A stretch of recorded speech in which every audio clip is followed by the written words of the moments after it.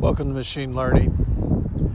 I'm out walking around now, and we're going to talk about startups, AI startups. There are so many AI startups that have great ideas, and they actually provide value, and that's the thing that is amazing. And there was a question on Stack Overflow that was asking what area to research in machine learning and AI, deep learning. And my response was, whatever the customer will pay you for, learn that technology that will help reduce the pain of the customer.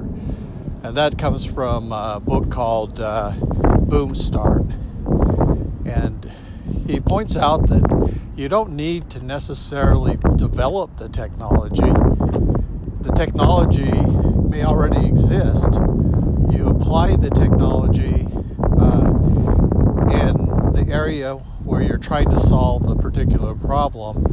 And if the problem can be solved with a certain degree of accuracy, then you can bring that to market and use that for the customer to reduce down pain. Especially in areas where things were done manually. If you could accelerate that process through automation, either through an assistant, or it's using templating, or doing some sort of pattern matching to improve the rate in which you can do the data entry, or you're attempting to reduce or analyze existing documentation, then that's great. All right, there's a startup company called Falconry, and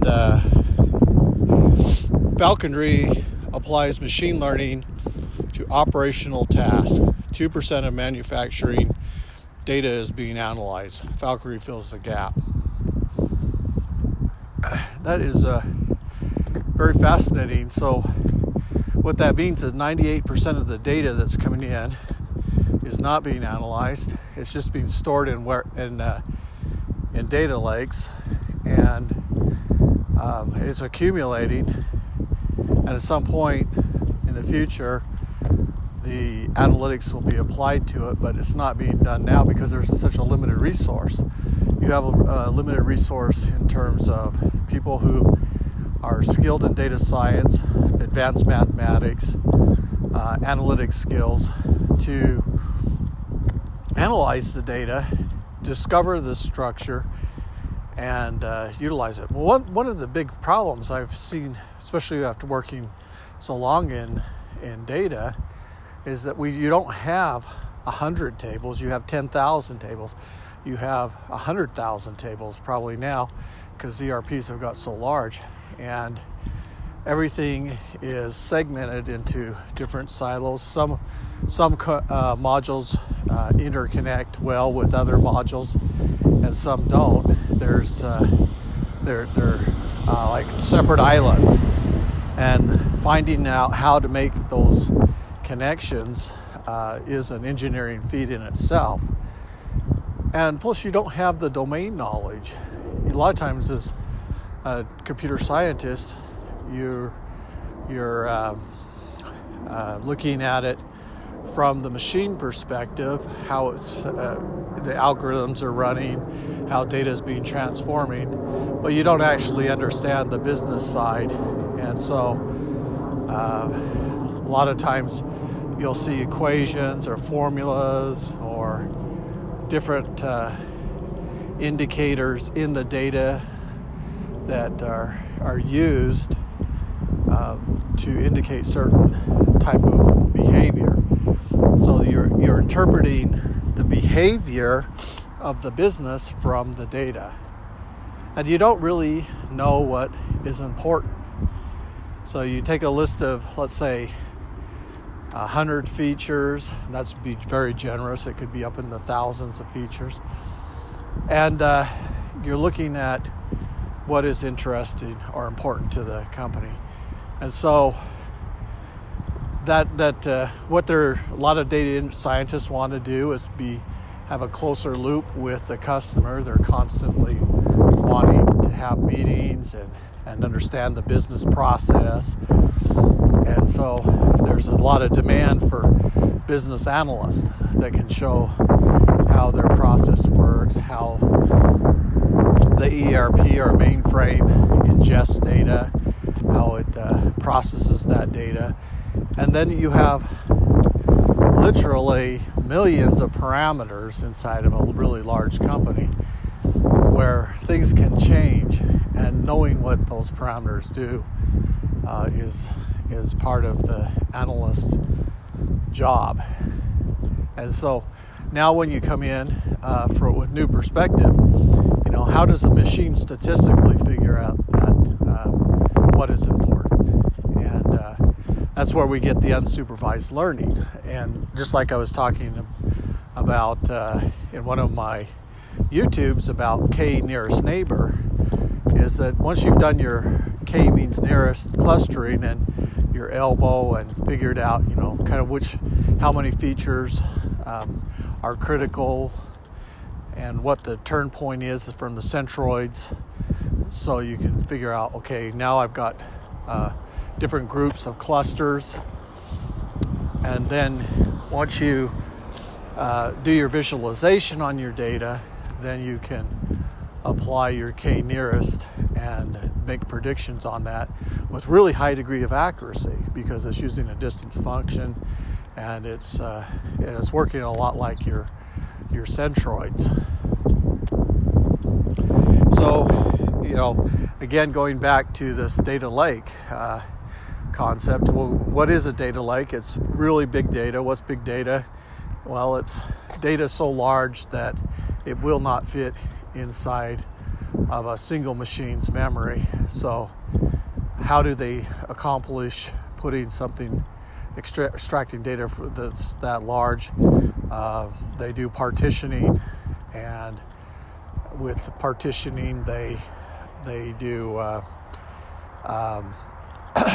they're using the data is partitioned across different clusters, and these clusters or nodes represent a different server, and then tasks are run on these nodes or servers, and they return back data, and the data comes back in the form of a collection.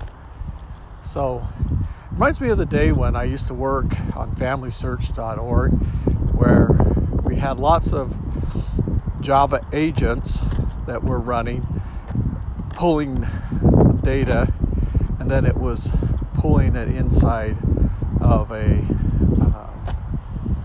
collection, and then that large collection, which was then returned back to the client on the ASP, and then displayed to the client.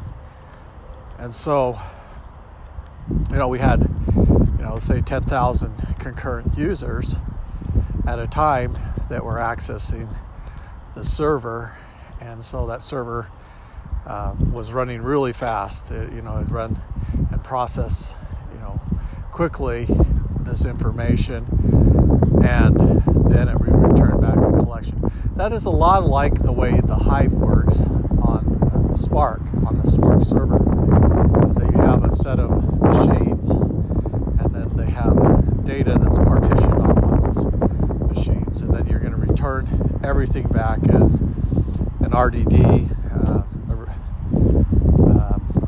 file type, and then you can apply that to the machine learning. And the machine learning, the ML lib file, it's a little different, because you can have data frames, and then you can have the machine learning pipeline, and it's a little different from your sklearn, which is for small data sets. This is for your large data sets, where you're going to apply machine learning to it, and maybe some unsupervised learning with K-means clustering, and you're going to discover what's important in the data. And those trends in the data might be telling you that there are certain defects that are occurring at certain times. Maybe there are certain points of machine cycle where there's sudden spikes in frequency. Maybe that's an indication that things are getting too cold and things are starting to vibrate, or some stress vectors that are accumulating, and then you're noticing that in the data. And those trends, those observable trends, need to be highlighted. So you probably have some sort of threshold or band where you say, okay, these are normal operation parameters. We're monitoring this, and anytime we detect things going outside of that, we can kind of predict it. Now, one area that I found really interesting the other day was I was watching this AI, and it was watching soccer. Now, this kind of has got me baffled on how it did the prediction, but it had this curve, and the curve looked almost like a tension. Like the more intense the intention, based on the position of the ball, the position of the two teams, the offensive team, the defensive team, and probability of them kicking and scoring, the higher the curve went. And what was fascinating is there were two times, or one time prior, where it almost hit the red line, which meant it should have been a field goal. And the defensive team blocked it, and then they reset, the offensive team reset, and then they attempted again to kick the ball. And they managed to kick the ball in, and the curve was really close to the red line, and then it hit the red line after a few seconds after the ball had been kicked in. And so it made me wonder if it was training on the behavior of the players. In other words, it did some sort of CNN object recognition tagging where it was watching different players and positions of players and so forth, or if it was running an LSTM attention network where, as the configurations changed, certain configurations and locations and ball positions were creating higher attention. So it remembered that if the ball was within a kicking range to the goal and there weren't defenders in front of the goal, maybe that was a high intention if the team was shifting from the left side of the field to the right. Well, now if you could apply that to big data, maybe you would apply the attention algorithm to the whole large data set. So you've got, let's say 1,000 different features that the IoT devices are collecting, humidity, temperature, infrared, vibration, electromagnetic. There could be, other things that we can't hear, sonic, like maybe there's a certain decibel rate that it's gathering information. So there's lots of different types of information in our environment that it can be gathering. It could be gathering changes in barometric pressure, changes in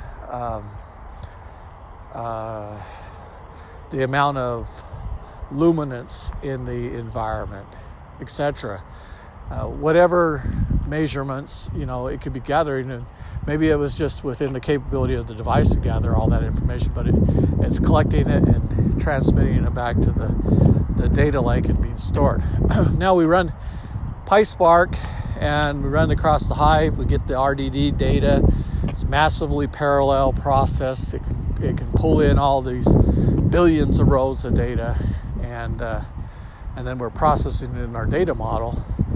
And we're watching, maybe from a time series, we're watching how things are changing over time. Like I talked about with the drone that flies over, and then it identifies what's changed in the environment, and brings attention to the objects that are changed, and then it generates a natural language summary of the scripting that it's creating. And maybe it's creating a script of the object, its dimension, change any potential differences in orientation between one time and another. So maybe it's doing a comparative of images in that same time frame as it elapsed maybe 24 hours earlier, and noting differences in angle or displacement. So all that could be generated in text streams, and then using the LSTM networks, generalizing and finding out what's important, throwing away what's not important and keeping what is important, and summarizing it, and then bringing that summary to our attention. So then the IoT then becomes this real-time interpretation of what is changing in our environment and why those changes are important, and that becomes very significant. So you see, as we move into the 21st century, the AI is not going to be this generalized intelligence that's going to destroy humanity, but AI will be a tool where we can query it and inquire and receive information in the form that we can understand, and then we can make decisions, or we can adjust directives or directions for the AI for additional studies. And so, I think capitalizing on that trend is important. Okay, there's another company, and an AI company, and its name is Forethought. And this was started up by a man who he wanted to, I think it was biology, maybe when he was a high school student. Anyway, he wrote an AI to quiz him on biology, and it kind of just stuck with him that maybe he could use AI as a augmented tool, extension of the mind, and it could be used to help individuals become a genius. So he said Forethought helps everyone become a genius at their work. Can we use AI to help people with their work? That was the question he had. And so he divides things into information and task. And information might be things like articles, it might be sentiment analysis, it could be phrases that the customer service could reply with. But it's basically this assistant that sits there and it evaluates your performance, how well you did. It evaluates your conversation, looks at conversations that were successful, conversations that weren't successful. If it tries to figure out, what was it in the conversation that was successful, maybe it was the positive affirmations that the person was giving. So it's looking at, maybe frequency counts of certain type of positive words, negative words. Maybe it was too technical and not empathetic enough. And so, you can identify employees that are non-empathetic and non-relating to in their communication to other human beings and not making the emotional connections that they need to. And so he wanted to, he basically said everyone has an information problem. And that's a true statement. We do have that information problem, even though we live in a day and age where we've got huge servers, got thousands and billions of servers on the cloud. We've got gigabytes of data. We've got terabytes, petabytes, exabytes, and yet, we're still, we haven't got zettabytes yet, but, that will happen eventually. We'll have zettabytes. And we have all this information, but yet everyone has this information problem. Either we have so much information no one understands at all, or we have information, but it's so compartmentalized and segmented it's hard to get at and retrieve. So, getting access to that information is an intelligence problem. It's a search problem. So he wanted to go to market. His thing was to customer support is an important part of the customer's experience. Automating tasks and assisting employees answering questions is just like writing code. And because code has to be accurate, it's discrete, it has predictable results, and it has expectations. So you give an answer, it has to have a predictable response. Yes, that's the information I want, or no, that is not contextually correct. You misunderstand what I'm saying. So that feedback then, we have to assess, what is it that we said that when we summarize, we didn't quite catch what they were saying. Well, I was talking to a gentleman the other day, and he was talking about how he had told his friend that fools mock, but they'll mourn. And I misinterpreted what he was saying was that, he had a gospel rebuttal, but in actuality what he was doing was chastising his friend and telling him that his friend, was mocking him and he would mourn. So I didn't accurately think about, what his words were saying and the emotion that he was trying to communicate. And later on he says, you may have misunderstood me, but what I was trying to say, and he was trying to say is I was putting my friend in his place and kind of knocking him on his butt. And, it caught the attention of the people around him. And a lot of the people around him gained immediate respect for him, that he stood up to this 6'5" Marine. And he didn't back down from his principles. So again, here's an example of a communication gap, a misunderstanding, and that misunderstanding then caused him to say, that he didn't feel like I understood what he said. So those are definitely things that are needed to be done. So AI can be a companion tool for knowledge work. AI can leap forward. In 2017 with Forethought started. The Squad dataset from Stanford helped NLP with question and answer, and NLP is starting to industrialize. BERT was the state-of-the-art NLP model of human language natural tasks.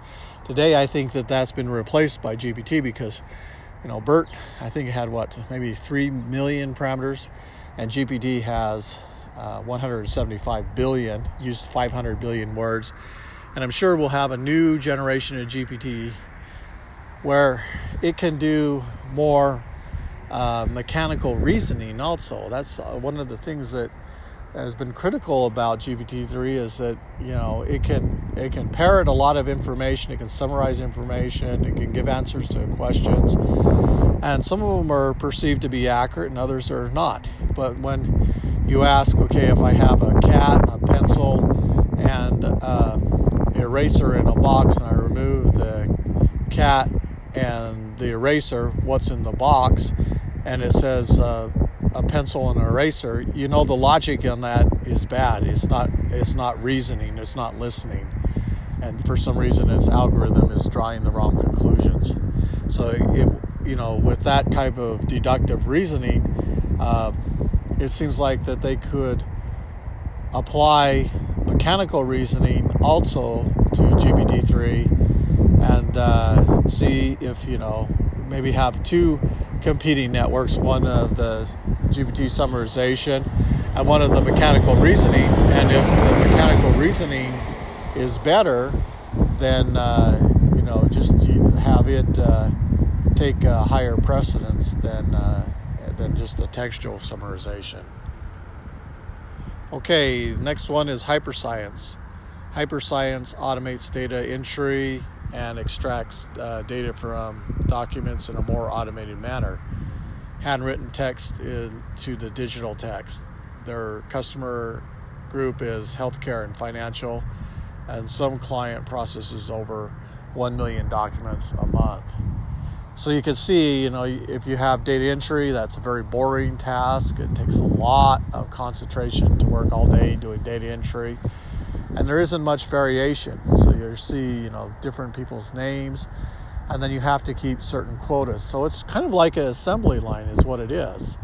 As you've got an assembly line where you have a human being who's looking at the characters, and then they're translating them into digital text and then processing that information.